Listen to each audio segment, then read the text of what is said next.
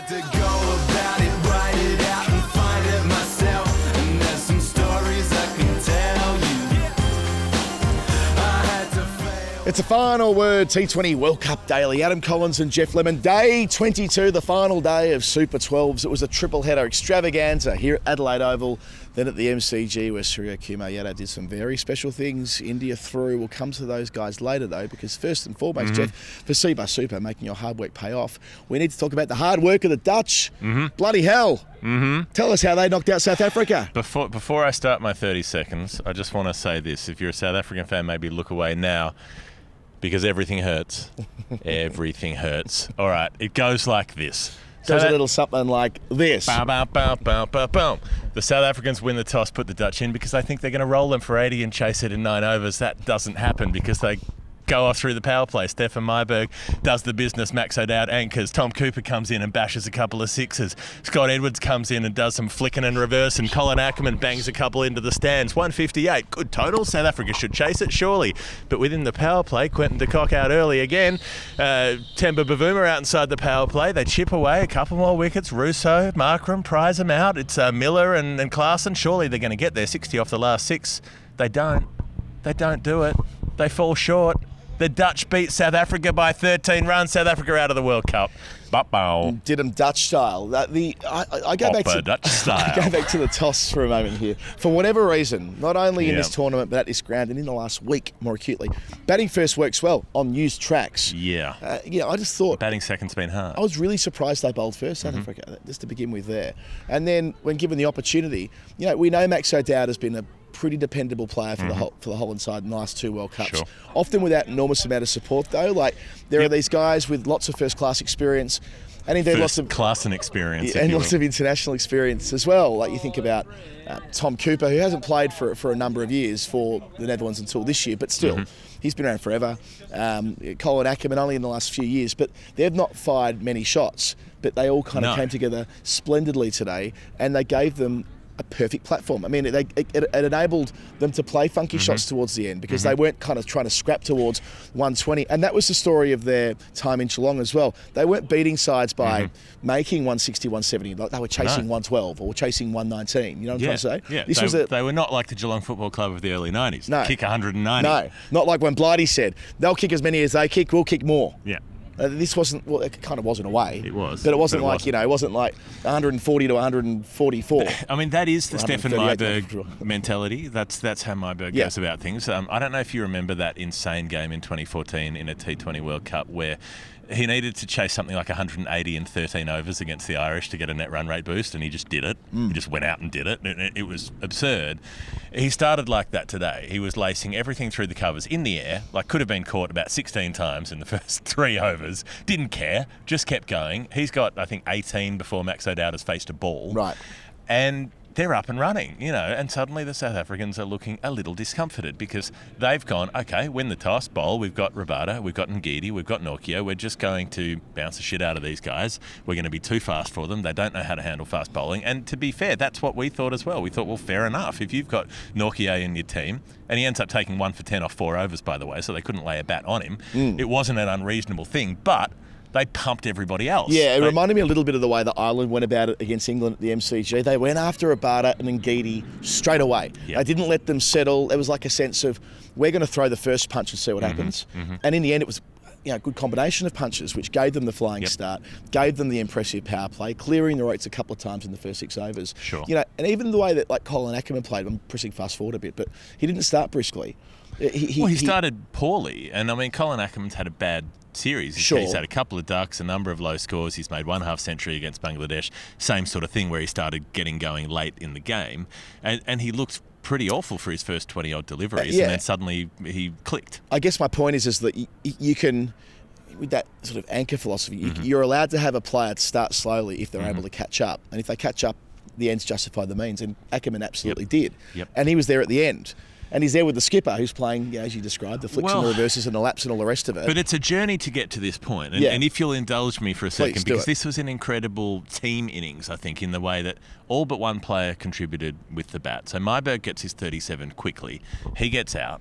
And Max O'Dowd sort of does the anchor thing. I'll just chip away at a runner ball more or less. 7 boundaries. He hits one big six over mid-wicket, catches up on his strike rate, and then gets out pretty immediately. Sorry, not 7 boundaries. That's my bag. I'm looking at the wrong column. You know what I'm trying to say, though. I know what he had a bit of a go. I know what you're trying to say. He hit a 4 and a 6, but he did his thing. And Tom Cooper comes in and he goes, "I'm an Adelaide Oval specialist. I know how to slog, sweep, fast spin here." So he dumps Markram into the stands. Markram gets a wicket initially because he gets Myberg out when he comes on. And Myberg's trying to reverse sweep him first ball and all of the rest of it. Cooper goes up the gears. O'Dowd's just happy to hang out. Then eventually O'Dowd hits a big one into the deep, right? And then Tom Cooper gets caught behind off the bowling of Keshav Maharaj, lobs one up in the air off the top edge, trying a big sweep. And that's the point where you're like, okay, well, they're probably going down the drain here. Ackerman's there, he's going slowly. Buster Leader comes out. And I think this is worth looking at in a bit of detail because he's been smashed in the face by Haris Rauf, the fastest Pakistani bowler, only about a week ago. His face is busted open. He's got a big cut under his eye. He's brave to come out and face the South Africans. But he also comes out at a point of the innings where only fast bowling is to follow. All their spin's been bowled out. Yeah. And so in a way, it's like, well, it wasn't smart by the Dutch to send him out at that point because he was clearly rattled by Nortje. He was flinching. He was worried about getting hit again. And fair enough. Like, it's not to say that, he's blah, blah, like he's some pejorative or other because he didn't want to get hit in the fucking head again by a guy at 150 k's an hour. But Nortje's just bowling fast around his shoulder, around his ribs, just outside off stump. And Buster Leader couldn't even play a shot. He was just sort of flinching away from the ball. Started the next over, so he faces out 5 balls without scoring, and then started the next over, base of middle stump. He's nowhere near it. He's literally almost standing off the pitch to the leg side, trying to hit it through off, and he gets bowled.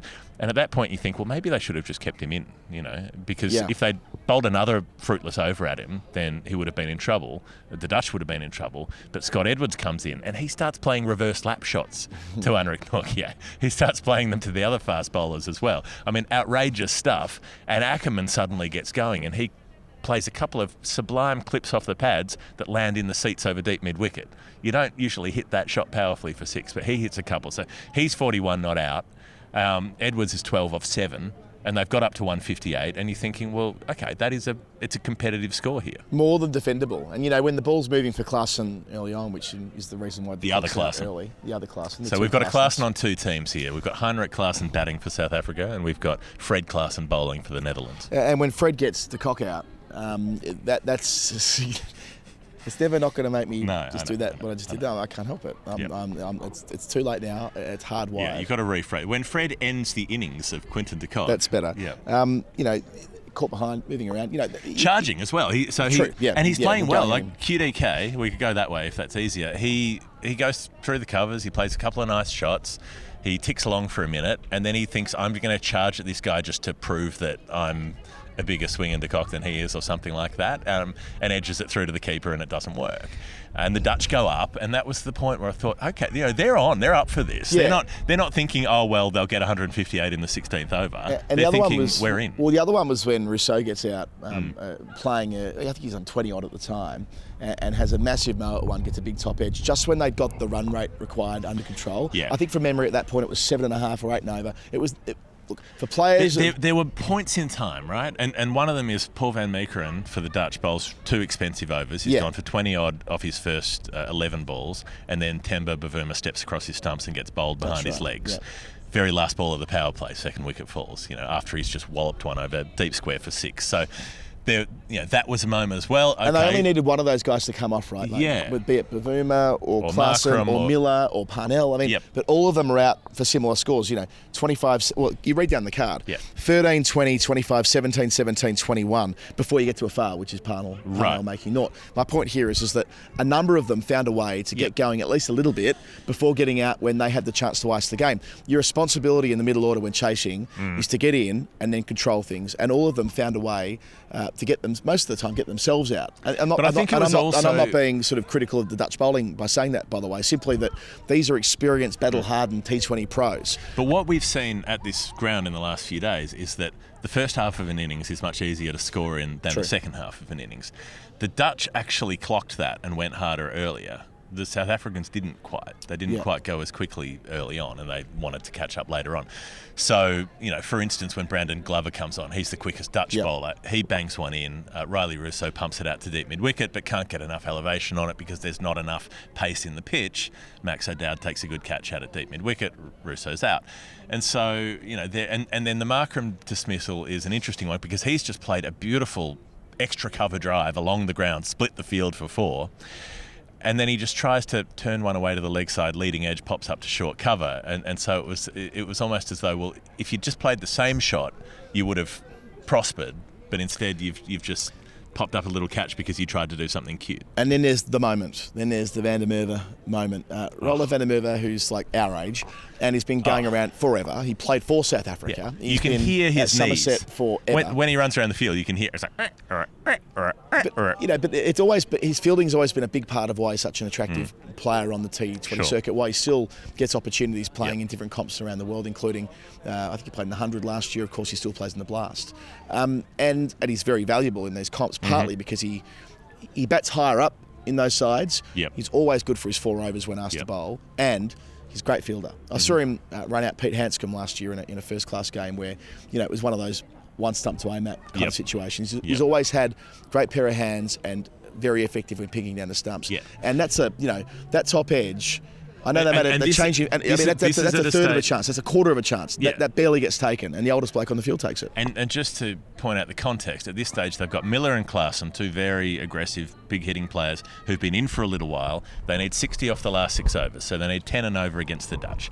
And you think, well, honestly, they should piss this in. Like, this should be comfortable. I'm pretty sure WinViz had it at like 70% South Africa still at that stage. And that's when Glover comes back on, and he brings his fine leg up and he brings deep third up to short third, and I'm thinking top edge over the top 4 or 6. This is what's going to happen. He bowls short, gets the top edge, and Van der Merwe at short third has to turn around, run back, looking over his head, looking up in the sky. Where's it gone? Where's it gone? Not sure. Over my shoulder, sprinting back towards the boundary, dive full length and reel it in, and then the wicket falls, and then, well, it's pretty much this guy for South Africa from that point. That's right. He ran back like Jonathan Brown straight into the pack. Yeah. Traffic like everywhere. Nick Rewalt. Yeah. Like Nick Rewalt, probably a better comparison, the pace he was going at for that catch. Reels and then from there, they're kind of done because Parnell gets out 2 balls later. He throws the bat and edges one behind. But the problem they Glover's got 3 for 8. 3 for 9 from his 2 3 overs. for 9 from and 2 then they've got overs. Keshav walking in, who's literally on one leg after pulling a calf, what was it, like second ball or something like that when running between the wickets? Yeah, I think he might have twisted his ankle or something because he was literally hopping between the wickets. He was on one leg. He ran a couple of 2s on one leg. Yeah, he was jumping down. At one point, he was jumping. That's how he was getting. Doing, doing. And then he had Rabada for company at the end, and it wasn't going to happen, was it? So, and then they fall way short, don't they? They lose by 13 runs. 13 short, and it's impossible to get there. He hits 1 big 6 in the last over, Maharaj. He's a brave customer. I have so much admiration for Keshav Maharaj, and he can't put weight on one leg, but he still manages to rock back and pump a pull shot for 6 over deep mid-wicket. But he can't get them close enough. I just want to say one thing. I was wrong with what I foreshadowed about what might happen to the Dutch. I thought last game they might be knackered coming here. What happened to Baz de Leede? By the way, Baz de Leede bowling at a really important time at the death, so we haven't mentioned that. And that's worth coming back to. And he bowls the last over as well, so can't contribute with the bat, but contributes significantly with the ball. Absolutely. So you've got these guys who have bowled so well hunting as a pack through the tournament. Yeah, a lot of them are experienced county pros and have played a lot for the Netherlands, but Baz de Leede is 22, and we've talked him up throughout the tournament. I misread that. I thought by now, at the long tournament, if you're playing a number of games, a lot of travelling around the country and nothing to play for. But then I thought about it more. They had plenty to play for because they finished 4th in their group. They've got automatic qualification for the next World Cup. That's it. And that means so much because of the extra complexity being from Europe and the fact that only 2 sides are going to qualify from there, and Ireland and Scotland haven't got automatic qualification for the tournament. Right. If they didn't make it today, if they didn't win today, only 2 of 3 out of that lot are getting through for 2024, which would be a horrible result given the cricket we've seen Ireland play and Scotland play early on. I'm glad all 3 teams have a chance of being at the 2024 World Cup. So they did have a big incentive today. So the Dutch have jumped. They've gone from last in the group to 4th in the group because they've gone above Bangladesh on net run rate, which may be a spoiler for the next game, Bangladesh-Pakistan. But that effectively becomes a knockout final because whoever wins that is going to go through in second place. South Africa are out. Spot has opened up for Bangladesh or Pakistan. do it in 30 seconds. Pakistan were bowling first. They lost the toss. They lost the toss, and they bowled Shaheen Shah Afridi took the new ball. Yep. Took 4 for 22, one at the front, Swung 3 at the back. Swung it early. 3 games in a day, and I commentated this game. I know. Needless to say, Bangladesh never really got going. There was a moment of controversy in Shadab Khan's second over where 2 wickets fell, the second of which wasn't out, yet somehow on DRS got given out. We'll come back to that later, I am certain. They kind of crawled to the finish line. Pakistan win comfortably in the end. There is a little bit of a wobble in the middle there. Babar Azam far from convincing. Likewise, Mohammad Rizwan, although he top scored with 32 or something like that. Mohammad Harris.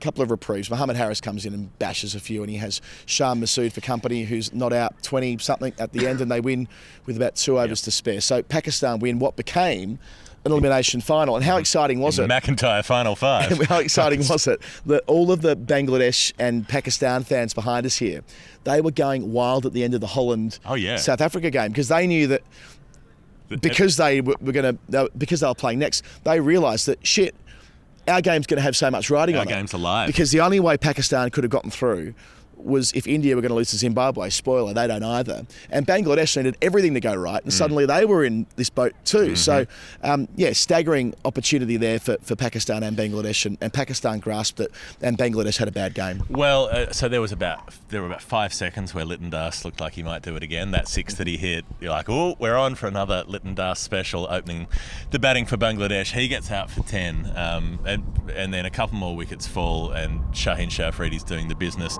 And it's another one of your faves, Shanto, who did a good job opening their batting. And Afif Hussain did his best. He made 24 not out at the end, and he's going to be their longer-term kind of guy they use as a finisher. Had a good year. He's made over 500 T20 runs this year, Afif, and Shanto looks like he's a player on the rise. His second half century in the space of a week. Of course, he was the man who made 71 against Zimbabwe up at Brisbane. But yeah, they never had any real blood going to it, did they? Bangladesh, they couldn't hit the death bowling. Pakistan's quicks were just too good. Naseem Shah, Haris Rauf, Mohammad Wasim Jr. And Shaheen Shah Afridi hunt as a pack. The 2 wickets to Shadab Khan in the middle, and Iftikhar Ahmed bowled brilliantly. 3 overs, 1 for spit. Maybe he should have bowled in other games. He should have, and and not only does he get through his overs quickly and efficiently, he has good changes of pace for an off-spinner. He's bowling at 97 kilometres an hour, then 82 kilometres an hour, so he can mix it up. He has got tricks that you require in the T20 game, and he's a bit older as well. He's 32, looks like he's 52. He's got a good experienced head on his shoulders, and I wouldn't be surprised if we see him play in the elimination stage. Just on Pakistan, Freddie Wild put up a tweet before from CricViz. When they were 43 for 4, their percentage chance of getting through to the second round, or the semi-finals rather, they were at 3%. They needed to get out of a hole there, beat South Africa, to that point undefeated. That's what we missed in all of this, by the way. South Africa, this time last week, beat India. And they've gone and lost to Pakistan, who are wobbling and have found form, but were wobbling at 43 for 4. Yeah. Now they've lost to the Netherlands. Now they're out of the tournament. South Africa, somehow these things happen to them at World Cups. But Pakistan on the other side of the ledger, getting screwed over by rain in the Zimbabwe game. True enough. Yeah. On the other side of the ledger, there's Pakistan, who are a 3% chance, according to the model, of getting through from that point. Smashed their way out of trouble, scoring 120 runs after losing their 4th wicket at the SCG. They win that game on Duckworth-Lewis, but they do it with some fabulous bowling, which Shadab was a big part of as well. Sure. They come here today needing the Netherlands to win first to even give themselves the chance. And then, as I say, it was a foregone conclusion by halfway they would do it. Babar Azam and Rizwan put on 50-odd. By far the most convincing partnership that pair have contributed to. Babar looks a man way out of sorts. However, he did get to 30-odd, and that's his highest score in the tournament by a mile. And then Rizwan got dropped, caught behind, simple catch huge early moment off Tuscan Ahmed. Tuscan Ahmed, what an unlucky bastard. 2 games in a row, he has done just about everything right with the ball, and he wins with the bat a bit. And with the bat, and he wins that conventional outside edge. It's put down. His second delivery. Nurul Hassan behind the stumps. He's had an interesting tournament. Moments of brilliance, which we saw against India, which have been buffeted by that weird stumping that gave the free hit, nearly gave Zimbabwe a win last week, and then dropping that crucial catch this afternoon that meant that they were never going to restrict them to 127. They needed to bowl them out, and not getting Lytton Das, second ball of the innings or whatever it was, is going to, of course. Rizwan. What am I saying? Not getting Rizwan second ball of the innings, a guy who's been the #1 player in the world the last couple of years. It's huge. Yeah, and 4 for 22 for Shaheen Afridi when the Bangladeshis were batting. So we've got to talk about the Shakib dismissal. Oh, Shut up. goodness me. He walks out. First ball, Shut up Khan. Bowls a straightish one. Flicks across the line. Misses it. Big inside edge. Umpire gives him out on the field. He immediately refers it. And you know when a player doesn't talk to the other player He was about laughing. an LBW. Yeah. He's laughing 30 seconds later. He refers it. It comes up on the big screen. They show a huge spike as the ball passes the bat. He's like, ha, I told you I hit that. And then the umpire says that the spike has arrived before the ball reached the bat, and that therefore it can't be that, and it must be something else, presumably the bat hitting the ground, and therefore it's not out. On the stills, you can clearly see a shadow of the bat, Shadow Khan, if you will, underneath the bat that shows the bat is not touching the ground, and that the ball has reached like the front corner of the bat, not the back corner of the edge, because, you know, edges are square and you can reach them in different ways. I mean, it's rare that you see a third umpire decision. You remember the one with Nathan Lyon here in the sweep shot, you know, a number of years ago. And it's rare that you see one that's just completely wrong, where you can just very clearly see that it's wrong, and yet an umpire, despite all the evidence, has made the wrong call. Okay, let's go through this. So umpire Langton Rosero had the bad night the other night, the 5-ball over. Would have been a second 5-ball over. He was trying to call over on another over that had an extra, and he didn't realise that. So he's under the pump. He's umpired the first game this morning. Then he goes upstairs to be third umpire. What is it, a 35-minute turnaround or something like that? So there's that. I'd cite that as part of this. We've banged on about this, Jeff, repeatedly. Specialist TV umpires are required. Every part of the game is becoming more and more specialised. Interpreting the technology that they're having presented to them is completely different as a role. When you're learning to be an umpire and when you're going through the ranks, you're assessed based on what you do in the middle, down the barrel of the 22 yards. Yep. Upstairs, live calls based on one shot of evidence. Exactly. This is a very different thing, and I feel very sorry for specialist umpires who are now being central umpires who are being asked to go upstairs and do this other role, and when it backfires as it does today for a guy who's already under the pump, that could have a big effect on his career. I don't think he should be there in the first place. There's clearly a shadow underneath the bat. It's clearly the edge. Even the bit you say there about the timing of the ball passing the bat, we know that is a thing they are taught. We know because we've spoken to umpires that they are told the pictures and the sound don't completely line up, because that's the thing about light travelling at a different speed to sound. And it does, initially, when you have a glance, it looks a little early that the sound signature comes up, but it's also that the bat is angled towards the ball a bit, and so it's hitting the front corner, so the ball hasn't actually reached...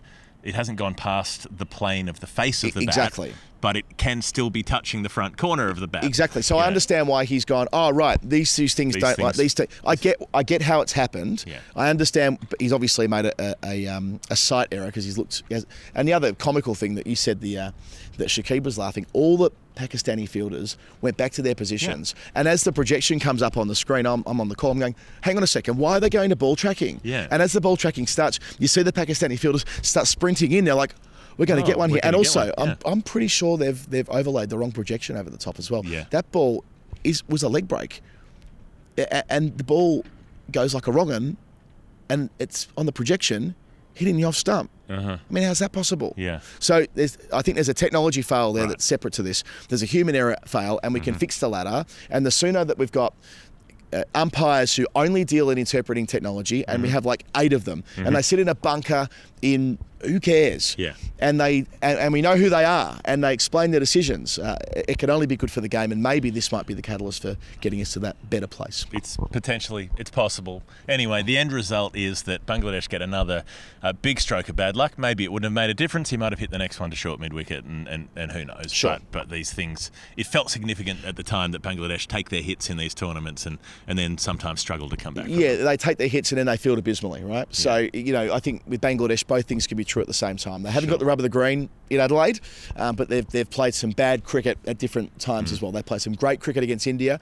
They didn't play particularly good cricket today, and they were beaten soundly accordingly. Even if they did for a time, looked like they might drag it back playing the extra spinner. That worked, and they kind of had it in a place where 7 and over, last 7 overs, there's a way they could drag themselves through there with a couple of quick wickets, but not to be. So they're into the semi-finals, as are India. The 30-second summary goes like this. India made 1 million runs, Zimbabwe did not. in front of about 82,000 at the MCG. It didn't look like it might be that way all night. They were 4 down for 100 odd with 6 overs to go, and it looked like Zimbabwe might keep them to a low score, but Surya Kumayadov happened 61 not out off 25 balls. Yeah. Played some absolutely outrageous shots, hit some ridiculous sixes. We'll go through that in a bit more detail. He was the difference. He pumped them up to 185, I'm going to say. 186 for 5. Close enough. And then Zimbabwe lost a wicket first ball. They were 2 for 2, and they were buggered from then on in. Yeah, they were all out for 115 and lost by 71 runs. So Yep. what we described there with what didn't happen to the Netherlands kind of has happened to Zimbabwe, how they've lost their last couple of games, having been so impressive,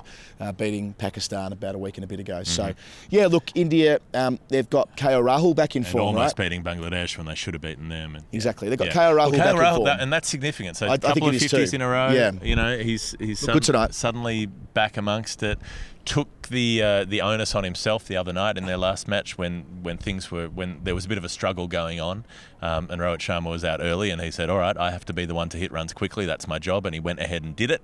Didn't go back into his shell. And similarly, Brusque up front tonight, and again Rohit Sharma was out early. Yeah, struck at 146 tonight, KL Rahul. The sort of dual criticism of him is that he gets out early and that he doesn't strike quickly enough. And both half centuries have been around that 145, 150 strike rate. And then Kohli, is anchoring the innings, 26 from 25, played a couple of lovely shots. But when he gets out, that's The Ryan Bell catch. The Ryan Bell catch, which Bell takes 2 catches, one kind of like a... Well, the Rishabh Pant catch was the really good one, wasn't it? The punt one later. When Ryan Bell actually loses his Rishabh Pants. the Kohli ones when he's got his hands kind of like a crocodile. We were Daniel Norcross at the time speculating that maybe that is there's the bird Australian of paradise method, catch. There's the England method, maybe there's the Zimbabwe method. Yeah, and then there's the Bell withdrawal takes a method. brilliant catch to get rid of Rishabh later when he's Highly diving away recommended. in the deep. But yeah, I mean, as you described before, it was the Surya Kumayadov show, wasn't it? 61 from 25, but it was the way he did it. I mean, it's a great backstory. He had to do it. Ben Jones from CricViz, the Hugh Laurie impersonator, he was going through it with us before that he was a good cricketer without outstanding numbers. Then he was a very good cricketer. Then he went bananas in that IPL a couple of years ago upon moving to like Mumbai. 2020, 21. Yeah, and then they pick him at 30, and here he is at 32 by Number a one. mile, the number one player in the world, and the Yeah. first Indian to reach 1,000 runs in a calendar year in the T20 format. He might be the first cricketer full stop. I'm pretty sure Rizwan and didn't Rizwan. I know Rizwan did it Boa last year, I think, but still, it's notable that in a World Cup year he has stepped up and he is now the best finisher going around. And it's the versatility as well. So there is that point, as I say, with about 6 overs to go, where you think, well, if Zimbabwe bowl well, they can keep them to 150, maybe even 140 here. Well, their spinners were working, right? So Yeah. Sikandar Raza 1 for 18 from 3. Sean Williams took 2 for 9 from 2. Yep. And then they go back to their front liners. And that's who Surya Kumayadov He bullies. goes after Blessing, Yeah. and he goes after Richard Ingrava, Yeah. and he's got such freakish ability against fast bowling, and it is like that period where you're watching AB de Villiers when he's just got the ability to hit someone anywhere he wants. The shot that SKY plays where he comes outside across his off stump, reaches for a ball that's almost outside the tram tracks, and then flicks his wrist to send it over deep backward square leg. Like, you cannot do that, Ben Stokes. Like, it's on a physics level, not on a sort of audacity level. In terms of liquid physics, how do you redirect a ball on that trajectory with that little leverage to that trajectory with enough force to carry for 6? It's insane. And it was a ball coming left arm over as well, making it even trickier. He's got it. So that was an unbelievable bit of modern batsmanship. We actually saw Ryan Bell play a freakish shot later, a reverse sweep, where he just flicked his wrist and went 80 metres for 6. So it was that kind of night where we saw some excellent cricket. And the last ball of the night, where Surya Kumayadov gets this high full toss, and he just kind of falls over to the offside and scoops it over his head over the rope for 6, while on the move and collapsing and trying to avoid being beamed.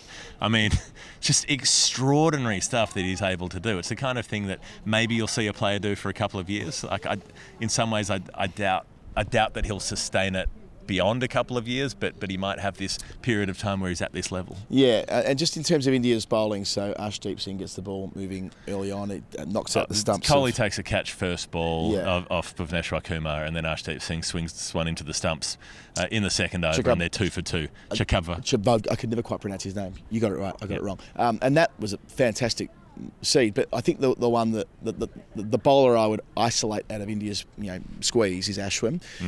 They're playing here at Adelaide Oval on Thursday. Word on the street, use pitch. So if that. I'm not certain that's going to be the case. I'm just reporting what I've been told. Well, there aren't that many strips at Adelaide Oval, and they've played a lot of games here. I can't work out. I mean, they've used 2 pitches across the 3 days here. I can't quite work out if they're going to bring a pitch up. I suppose they've got time if they want to. There's one in the middle of the 2 that have been used. But if they don't, if it is a used pitch, put it that way, and Ashwin can go to work at a ground he knows really, really well, he'll be a big factor in the semi-final. Yeah. All right. So India go through. Pakistan go through second. That means, and then New Zealand and England in the other group. So New Zealand will play Pakistan. New Zealand India will play England. India will play England here. That's right. In Adelaide. Yeah. The first semi is in Sydney, though. Yeah. The Hall of Fame, the Final Word Hall of Fame for cbussuper.com.au. That's a superannuation company. That means they look after your money in retirement. They're very good at it. They've done it for 38 years. 8.88%. They're beautiful numbers. It's a very regular number. Across 38 years. It's a nice repeating number. Past performance, not a reliable indicator of future performance. cbussuper.com.au, please. Why don't you get your super sorted out, like Jeff probably should? If there's anything that goes in the Hall of Fame today, it's just the general, broader situation of the Dutch getting a win over another big country. It's not the first time in a T20 World Cup. They beat England in 2009. They beat England in 2014. But there's a quirk where smaller countries have a habit of beating England on occasion. That seems to be a thing that happens, from time to time. The Irish are quite good at it. Scotland have done it. Knocking off South Africa in the form that South Africa were in. When South Africa played India, only days ago, a week ago. They were the top-ranked side, I reckon. They looked hot. They looked like an attractive, dangerous, fully rounded team. You thought these guys have got 4 quicks, good spinners, and they've got aggressive batting down to 7. Like this, this is a hot shit cricket team, and they should stomp through this tournament. And they should have. They probably should be winning this tournament. And they have botched it today, but they didn't just botch it. They got swamped by a better side on the day, who were drilled, who were intense. The way they fielded, with their 7 up inside the ring, they'd have a backward point, a point, an extra cover. They'd have a short mid-wicket up. They were pouncing on everything. They would not give South Africa an easy run just to guide the ball away off an open face behind point, that sort of thing. Easy singles weren't there. They choked the scoring. They attacked everything. They threw themselves at it. They dropped 1 catch, which was a tough one at backward point on the full dive. Otherwise, they took everything.